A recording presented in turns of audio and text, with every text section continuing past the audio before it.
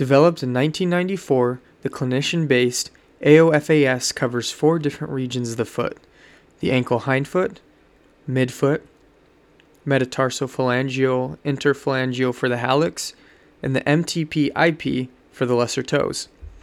These 4 anatomic regions have their own versions of the AOFAS survey. Each is designed to be used independent of the others.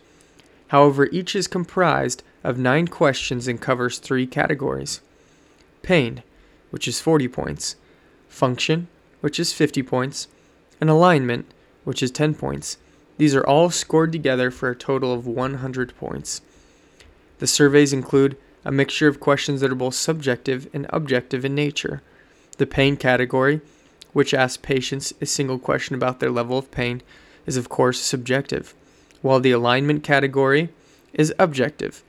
The function category, however, consists of 5 to 7 questions and requires completion by both the patient and the physician. Unlike other outcome measures which fall into a single category, the AOFAS is a clinician reporting tool that requires both patient and provider participation to be fully completed.